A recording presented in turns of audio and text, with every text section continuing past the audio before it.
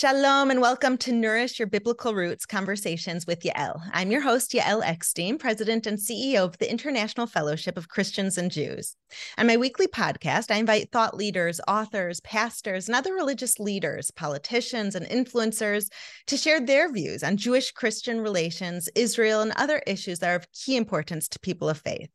On today's podcast, I have the pleasure of welcoming Aleeza Ben Shalom, star of the popular Netflix series, Jewish Matchmaking, a self-professed soulmate clarity coach, in-demand speaker, and author. Aleeza, an Orthodox Jew, has been married for 20 years, has been carrying on the long-held Jewish tradition of shidduchim, the Hebrew word for an arranged marriage, since she started her business in her home in 2007. Over the past 16 years, Aleeza has helped more than 200 couples find their soulmates.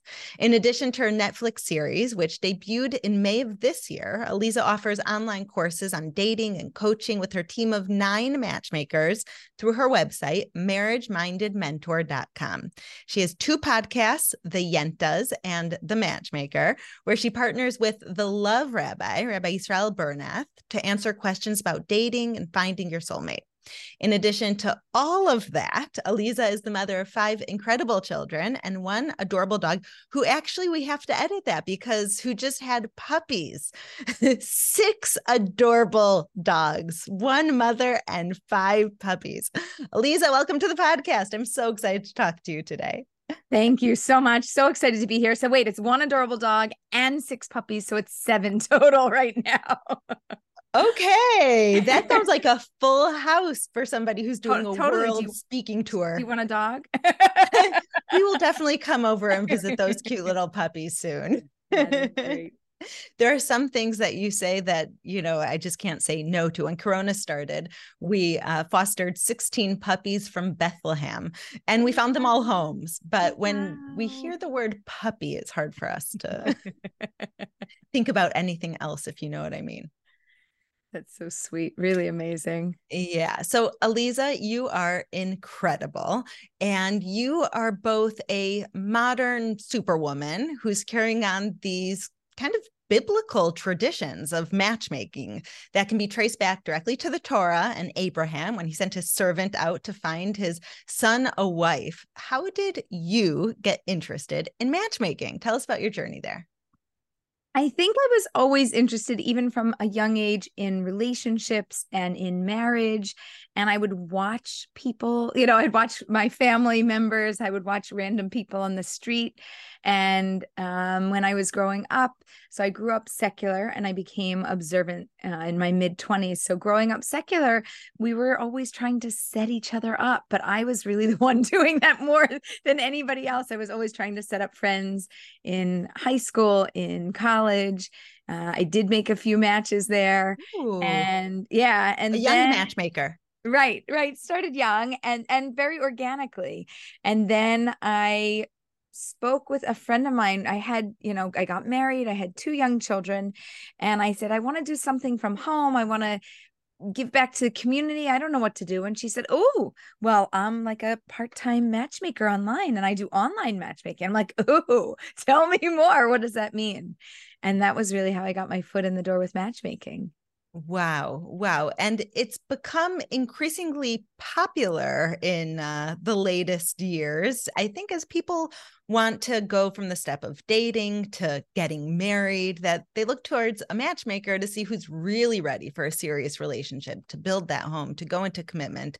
And I think most people, when they hear matchmaker, whether you're Jewish or Christian or anything in between, think of Fiddler on the Roof. Is that how it works? Do you just say, when I want to do, and then they find each other, right? Or that one, right? all you got to do is sing the song, and then poof, the person appears. Incredible. So it's not as magical as the show might make it seem, but I do think that they show also the challenges of what's really involved in matchmaking, which is that we have to get very acquainted with the person that we're working with. And we have to go out into the world, and we're really headhunters. If you think of it like from a business perspective, we are searching for their person. They could be anywhere. They could be in any time zone. And they they may just be also right around the corner in somebody's back pocket where like, oh, I dated somebody 2 years ago, and you might not even realize actually that's your person. You missed them. We need to go back. So matchmaking is, yes, this age-old tradition, but the modern way of doing it involves a lot of digital resources. We do have databases. We definitely use things like social media. And then we also do our grassroots networking through all of our international matchmakers across the globe. And we are affiliated with Jewish, Christian, Hindu, Muslim matchmakers. I'll call it faith-based matchmakers that are also from across the globe. And I think what we really find is that faith-based matchmaking has a lot in common. Number one, we all believe in a higher power. Number two, we are all looking to marry somebody who has this deep connection with their roots and with their faith, because we know that that's the foundation and the core of building a relationship. So there really is a lot that we have in common, and we collaborate often. It's very, very interesting. Amazing. As it says in the Bible, Ki beiti beit tefillah lekol ha'amim, my house is a house of prayer for all the nations. That what holds us all together so much is this notion of prayer, of responding to a higher power, of knowing that we are ani avdecha, as we say in Hebrew, I'm your servant, that we're all here just to be God's servants. So to find our partner and the family in order to do that with seems like a really holy mission. We've been hearing a lot about the breakdown of the family in Western culture specifically, and the breakdown of marriage. Is this something that you're seeing as you're working in the faith-based sphere of matchmaking? Or do you think for people of faith, it's more or less stayed traditional as we've known it for hundreds of years? I think I would say yes and yes. Yes, I think that there is a breakdown. I think that what we are seeing is that there is a higher rate of divorce than it used to be. So what we find in the Jewish community, I think the divorce rate was around 10% in the religious observant community. And now it's closer to 20 or pushing 20%. But compared to the secular community, which is somewhere between 50 to over 60% of a divorce rate, we're still doing pretty well. And I think that that is universal among people of faith within the world. Although we have our roots, we have our traditions, we do still have the influence of the modern world. And it's a lot easier for the family to break down because there's even media, all the things that we're being fed, even if we filter them to a high degree, it's still seeping in more than ever before. So that I think is a really great challenge for all faith-based communities. But in terms of how we're doing, it is much better than the average.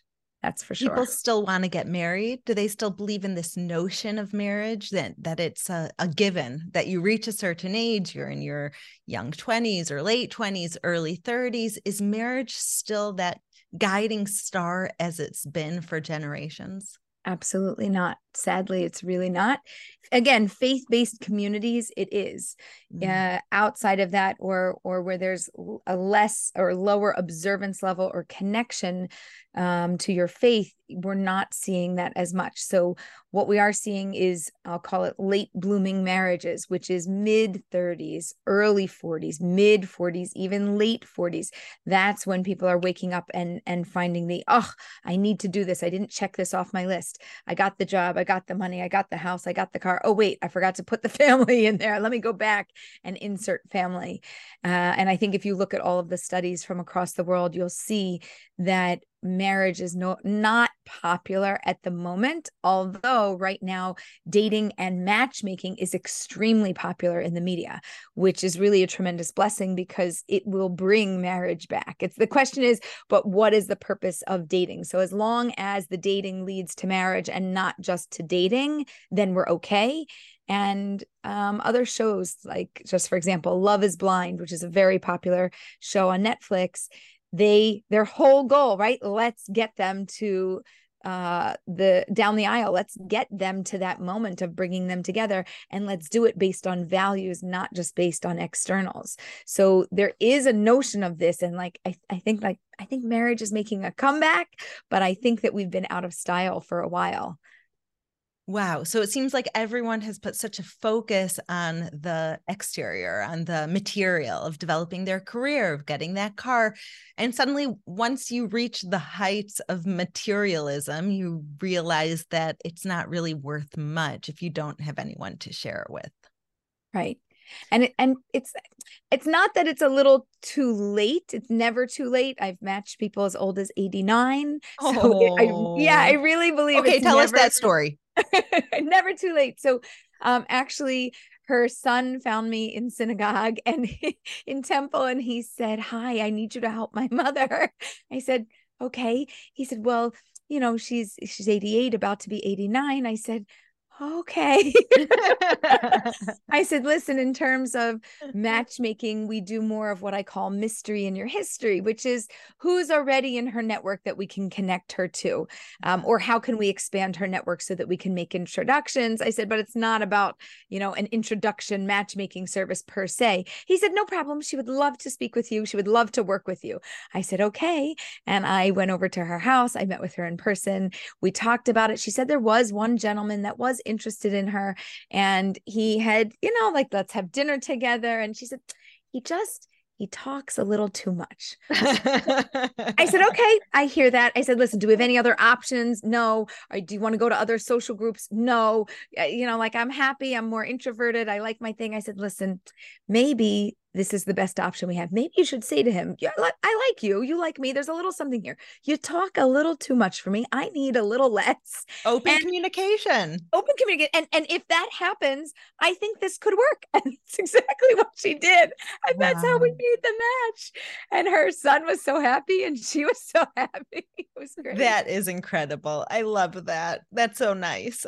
So you have such a rewarding job, and as we've seen on the Netflix series, it's also challenging. You work with a lot of people who think that they want to get married, and you have to determine if they're really ready or not. What are you looking for? What are signs that somebody who wants to get married is really ready for that?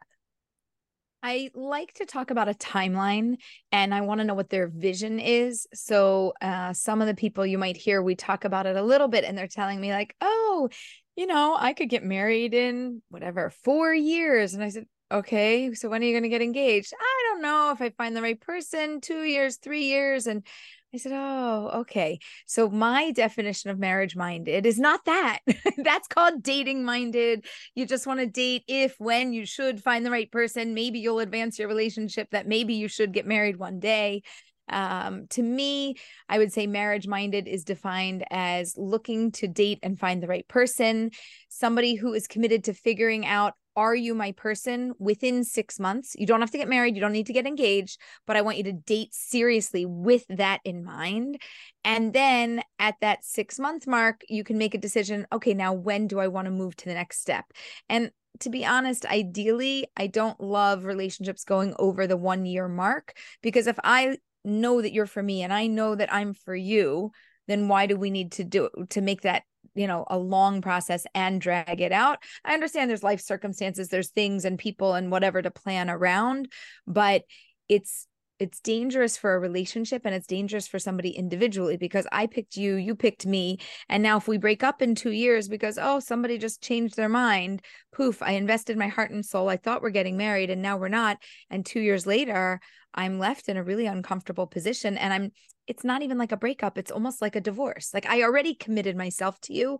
We just didn't do it officially, but I did do it emotionally, and it's devastating. So if you're going to pick your person, move ahead. What are we like? Yes, we can maneuver around things. So fine. So, make the engagement, push it back a little or move it up a little, make the wedding sooner or later, something like that, somewhere in a year to a year and a half, no more than 2 years, like, wrap it up, seal the deal, let's go. Even in the secular world, it doesn't have to be a very long, drawn out process. So when you're dating, if I understand you correctly, when you're dating, there's a part of you that might, or the other spouse, the other partner, who might still be looking for someone else, even if emotionally you've decided to marry each other. And once you get married, that questioning completely ends, and you can start with the level of establishing your life together. And so the dating process, as you see it, is a necessary and also dangerous time. Yes. Yes. And it's volatile. It has the potential to just erupt in our faces. And it doesn't, we say it ends with marriage, but the wandering eye doesn't always end. You have to consciously make that end. There was a woman that I knew who got married, and then she was on several months into her marriage, she was on a business work trip and somebody hit on her and leaned in to give her a kiss. And she's like, it just happened. And she's like, it's like almost like I forgot, like I'm not in the dating phase anymore. Like we actually got married. She's like, I didn't mean for this to happen. So we can't get too used to this dating relationship phase. If we're marriage minded, we have to be heading towards building a relationship and not always looking for the next best, and being very sure, I am confident you are for me, I am for you, and I am done looking in the world. The world exists. For sure, there's going to be somebody more beautiful than you, smarter than you, definitely wealthier than you, from a better family than you. Yes, but I still picked you. You are my person and I want you. And that's really where we have to ground ourselves. And it does come more so after marriage. I love that. Marriage minded forever, that you never take it for granted that this is your one and you're constantly choosing them every single day. I remember when my husband and I got married 20 years ago, best decision I made was getting married young and stupid. 20 years later, I can confidently say that for sure. Young and dumb. Young and dumb, the best way to do it. And we got married. We were so young. We didn't know what we were going to do or where we were going to live or what our future was going to look like, but we knew we were marriage minded and knew we wanted to just get married and be together. And I remember at our Sheva Brachas, after we got married, we had there different people host for 7 days, kind of a follow-up celebration for 7 days for that new couple in Judaism. So my husband's best friend, his mother, hosted one of the Sheva Brachas for us. And she was married for a long time, and they were still so madly in love after so many years and grown children. And I remember we looked at her and we said, what's the one piece of advice that you can give us as 21-year-old newlyweds so that we'll look like you in 20, 30 years, still have that spark in our eyes? And she said, it's pretty simple. She said, love is a decision, not just an emotion. The emotion is going to go up and down. It's going to change. And if every time you have the emotion of, I'm not feeling it right now, which could be for a million reasons, if you then question, do I really love the other? That's the end of your marriage. But if you have this decision, I love this person, I chose this person, I'm marriage minded, as you say, Aleeza, then every single day through the ups and the downs, from the downs will come the ups, and you'll end up each up and down cycle getting stronger and stronger. And after 20 years, I think was the best piece of advice that we got. And thank God still have that spark in our eye and look at getting married at 21 is the best thing we could have done. So being marriage minded is something that, it seems from talking to you, starts from the decision you're ready to settle down through the dating process and goes all the way through 120 with your partner. Yes, that's exactly it. And I love what you said about love as a decision, not an emotion. We talk about, let me make sure I say it the right way.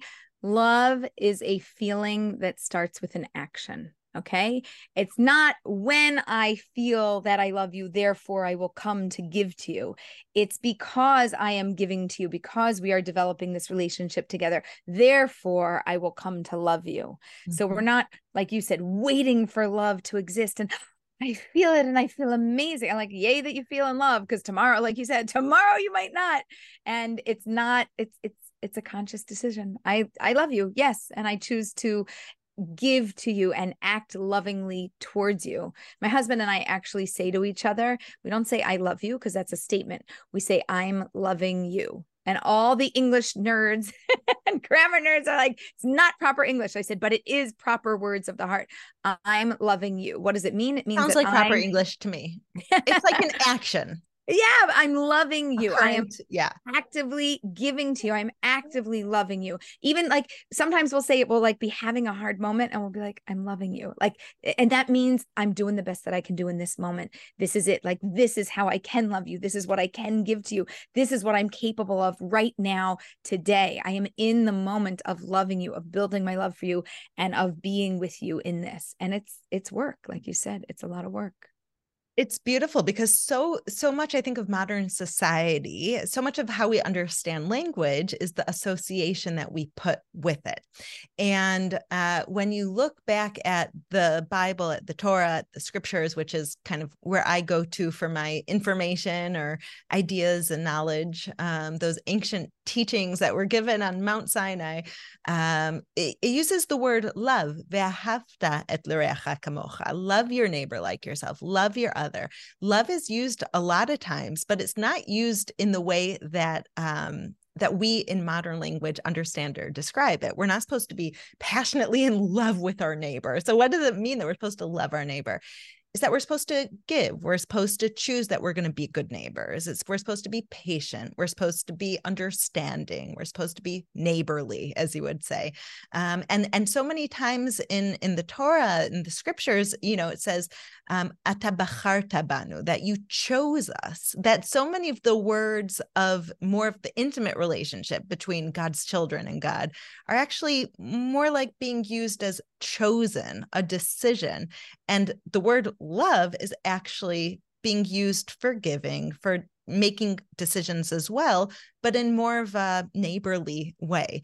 So when we talk about marriage or children or friends or a relationship with God, this language is so important in determining what actions follow it, depending on how we understand the word. So I love, I'm loving you. I am currently loving you, which means I might not have a heart that's exploding for you with passion, but I'm understanding you and I'm listening to you and I'm passionate about this relationship, and I will do everything in order to make it work, which I think is the core value, perhaps, that's missing today in the foundation of marriage. Absolutely. And to add on to that, I think that when we talk about loving our neighbor as ourself, if we dissect that, we have to love ourselves first, right? So you should love your neighbor. Oh, how should you love them? As yourself, like yourself, you should love them. Wait. Oh, I got to love me before I love you. And so I think that we have this process of falling in love with ourselves and building a loving relationship with and for ourselves.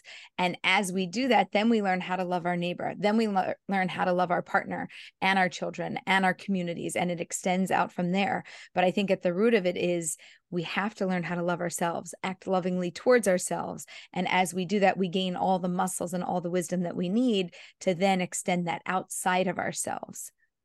Amazing. So, Aleeza, you just reminded me of someone on your Netflix show who loves their eyebrows. That's Danny. I love Danny. She's very cute. And he's very cute. The two of them with the two good eyebrows are both very cute. But it led, I think, to some of the reviews and feedback to the show and the people in your show, Jewish Matchmaking on Netflix. If anyone hasn't watched it, I highly suggest it. To this question of what does it look like to love yourself?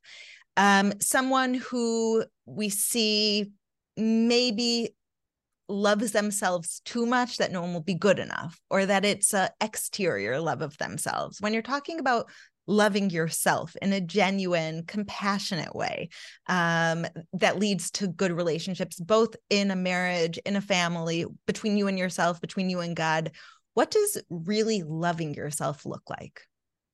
So it's interesting that you bring this up about the eyebrows, because everybody has physical things about themselves that they do and or don't love. A lot of people are very quiet about it, because the things that they don't love, they definitely don't want to share. And the things that they do love, we do our best not to be too boastful about. But just in terms of understanding Danny and also understanding this concept, she has a very playful nature. And so she also loves fun and things of that nature. And so that's why she did the eyebrow thing. It's like one of her favorite features. It makes her really happy. She does it, on Instagram because it's fun, because it brings out her joy and it brings out her playful side. But we are made up of a body and a soul. We are physical in this world. We exist. And at the same time, we have something internal that is almost indescribable, but it's at the core and the root of who we are and the essence of who we are. and it is who we are, but you can't even see it, right? I could just see the physical me, but you can't see that spiritual side of me. So when I'm working with people, I do want them to identify physical things on the outside. And it's usually a trigger and a way to then go deeper and to say, who are you? What do you value? What do you actually really want?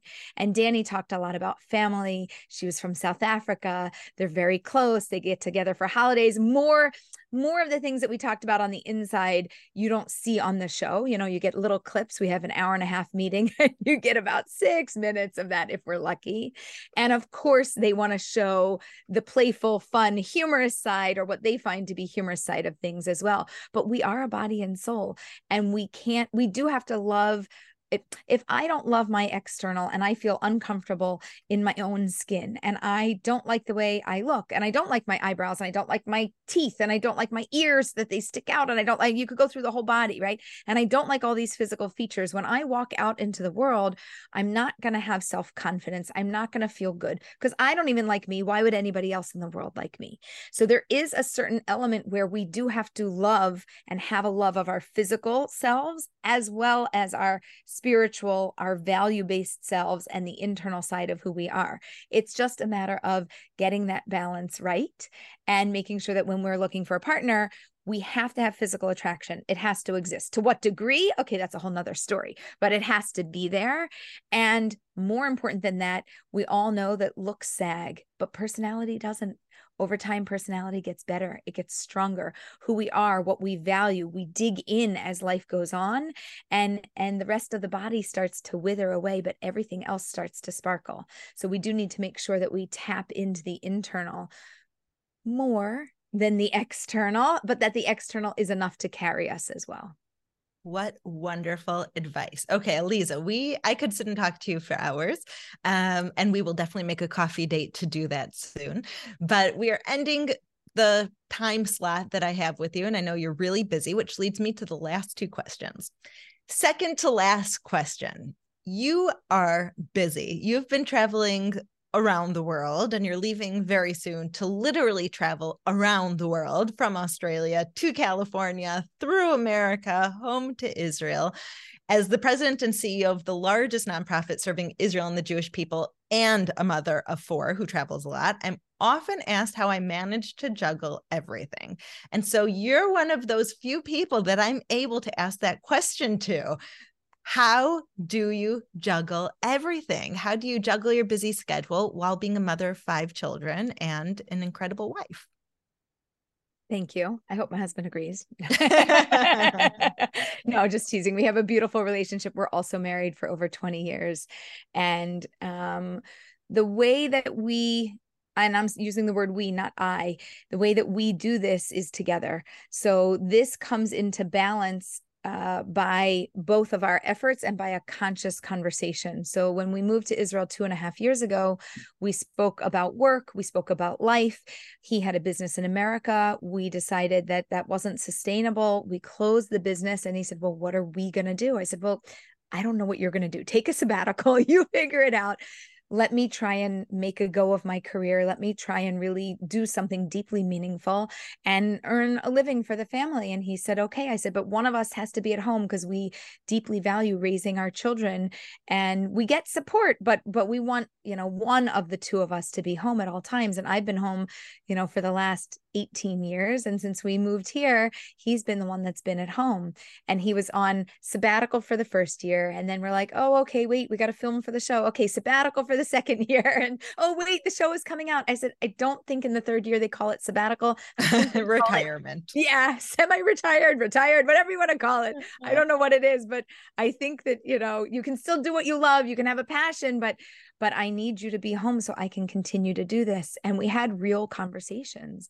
And he said, I'm in. And this is not my work. This is our work. So if you see me out in the world doing this, this is only because we are able to do this, because we are able to sustain our relationship, our marriage, our family, and to have me doing this. One of us was going to have to do something, most likely travel and do things like that. It ended up being that it's me.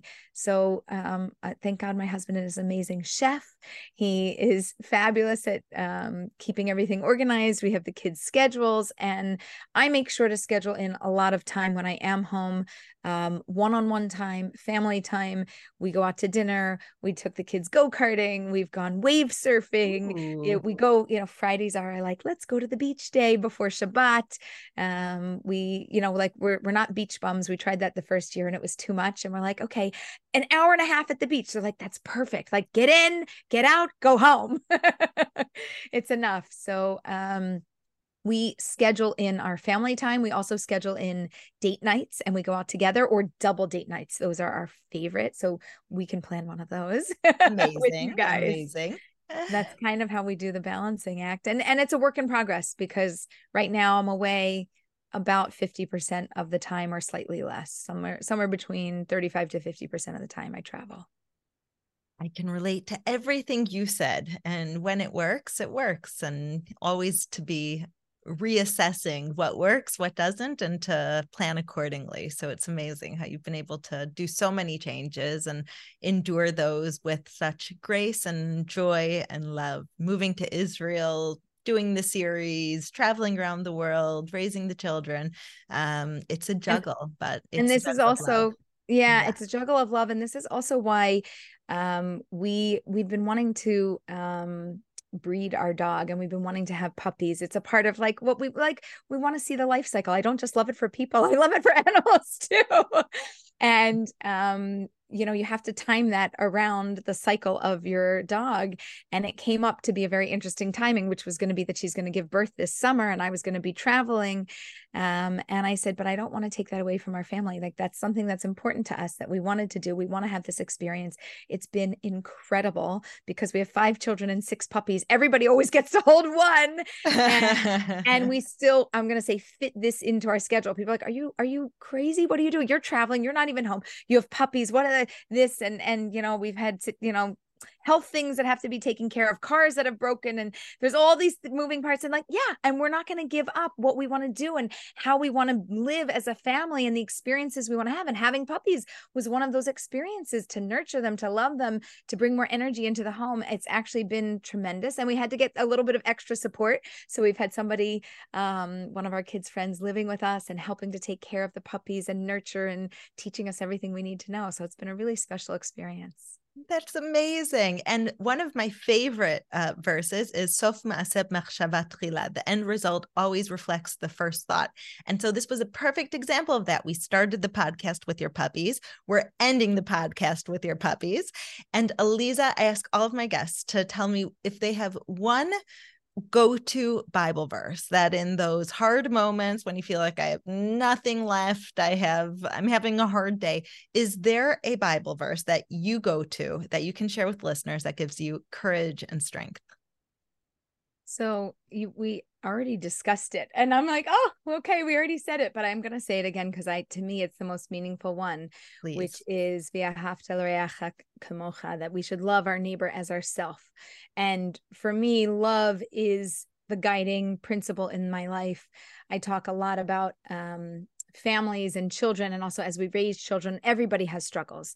I said, but if you love them and they know that you love them unconditionally, right? I don't love what you did. I love you. That behavior, no, I don't love that.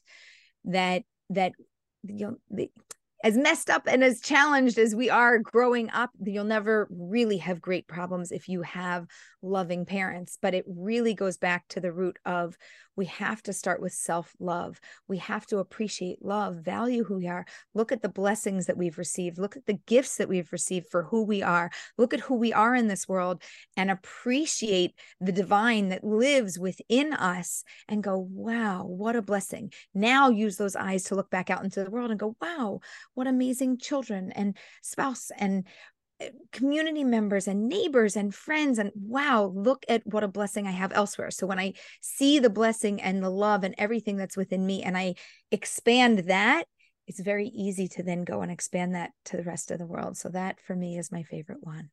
Wow. Beautiful. May we all be blessed with that reality. Aleeza Ben Shalom, Jewish Matchmaker, thank you so much for joining us and sharing your wisdom. Thank you so much for having me.